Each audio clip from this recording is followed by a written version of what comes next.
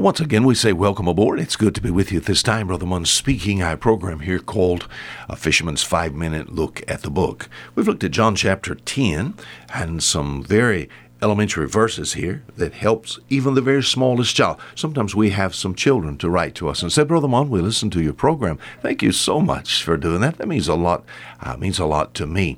But here in the book of John, John chapter 10, our Savior likens himself unto many things here. In fact, he illustrates his position and his power and his work by talking about his sheep and a sheepfold and a shepherd here in John chapter 10. But as far as the sheepfold is concerned, he says this in verse 7. That's so simple. He said, I am the door of the sheep.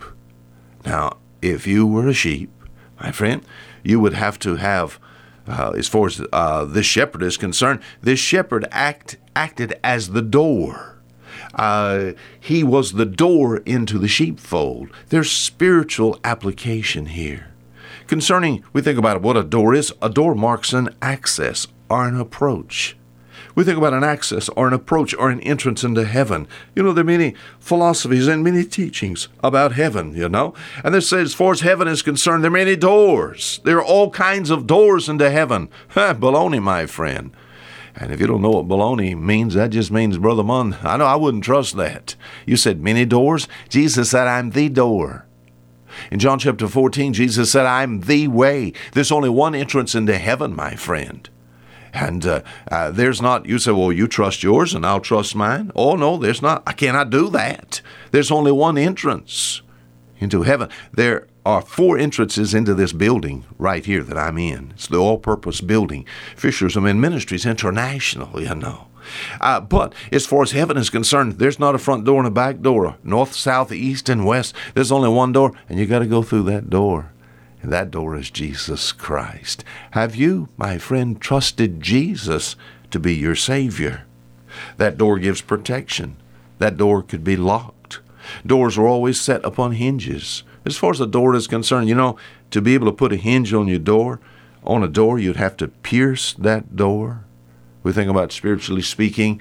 We think about those hinges. You know, they could well be our Savior's hands. With outstretched hands today, our Savior offers salvation unto those who would come to Him. But we think about a door. Door's made to be used.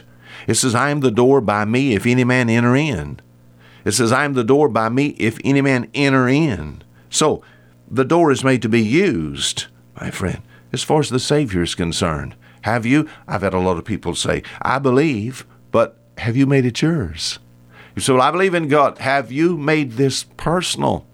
There was a long time ago, I believe that I would find someone that I would fall in love with and I would marry. I just believed that, you know. But there was a time where I found that person. Or might I say, God found this person for me. And this person became somebody that I just didn't look at with my eyes. I just didn't believe at from a distance. She became mine. She became my wife. In fact, over 40 plus years now, taking and being with this particular person. So we think about what are you saying? As far as the Savior is concerned, the door is made to be used if any man enter in. Now, you can't buy your way in there. You can't beat your way into there. You can't beg your way into there. You can't boast your way into there. That won't work. You said what? Oh, you must ask. All the Scripture is so clear as to, we think about an entrance into heaven itself. It's through Jesus Christ. In the book of Romans chapter 10, it speaks of calling and calling from the heart. Oh, if I've understood what Jesus Christ did there on the cross, and my friend, you don't have to understand everything there is to know about that. Outside, Jesus died a substitutionary death. When you should die, He died for you. He died for your sins. My friend, paid the ultimate price. He became the door. Have you gone through that door? Have you trusted Jesus Christ to be your Savior? You said, I have. All right. You're on the inside of the door. You know, it's like, as far as on the boat is concerned, when you step aboard the boat, we think about the old ship Grace, the sides, the bulwarks are very high. You may slip and slide, but never over the side. I'm protected. In John chapter 10, there are lessons from a door. And Jesus, my friend, is that door. Trust Him. Until next week, Fisher Munn saying goodbye.